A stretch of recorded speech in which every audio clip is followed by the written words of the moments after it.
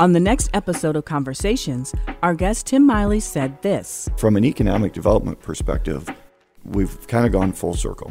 When I first started out, quality of life was something that people talked about quite a bit. After the recession, they didn't really talk about that. They talked about shovel-ready sites. They talked about having the proper inventory of buildings and how are you really trying to attract those businesses. We've kind of gone back to the quality of life.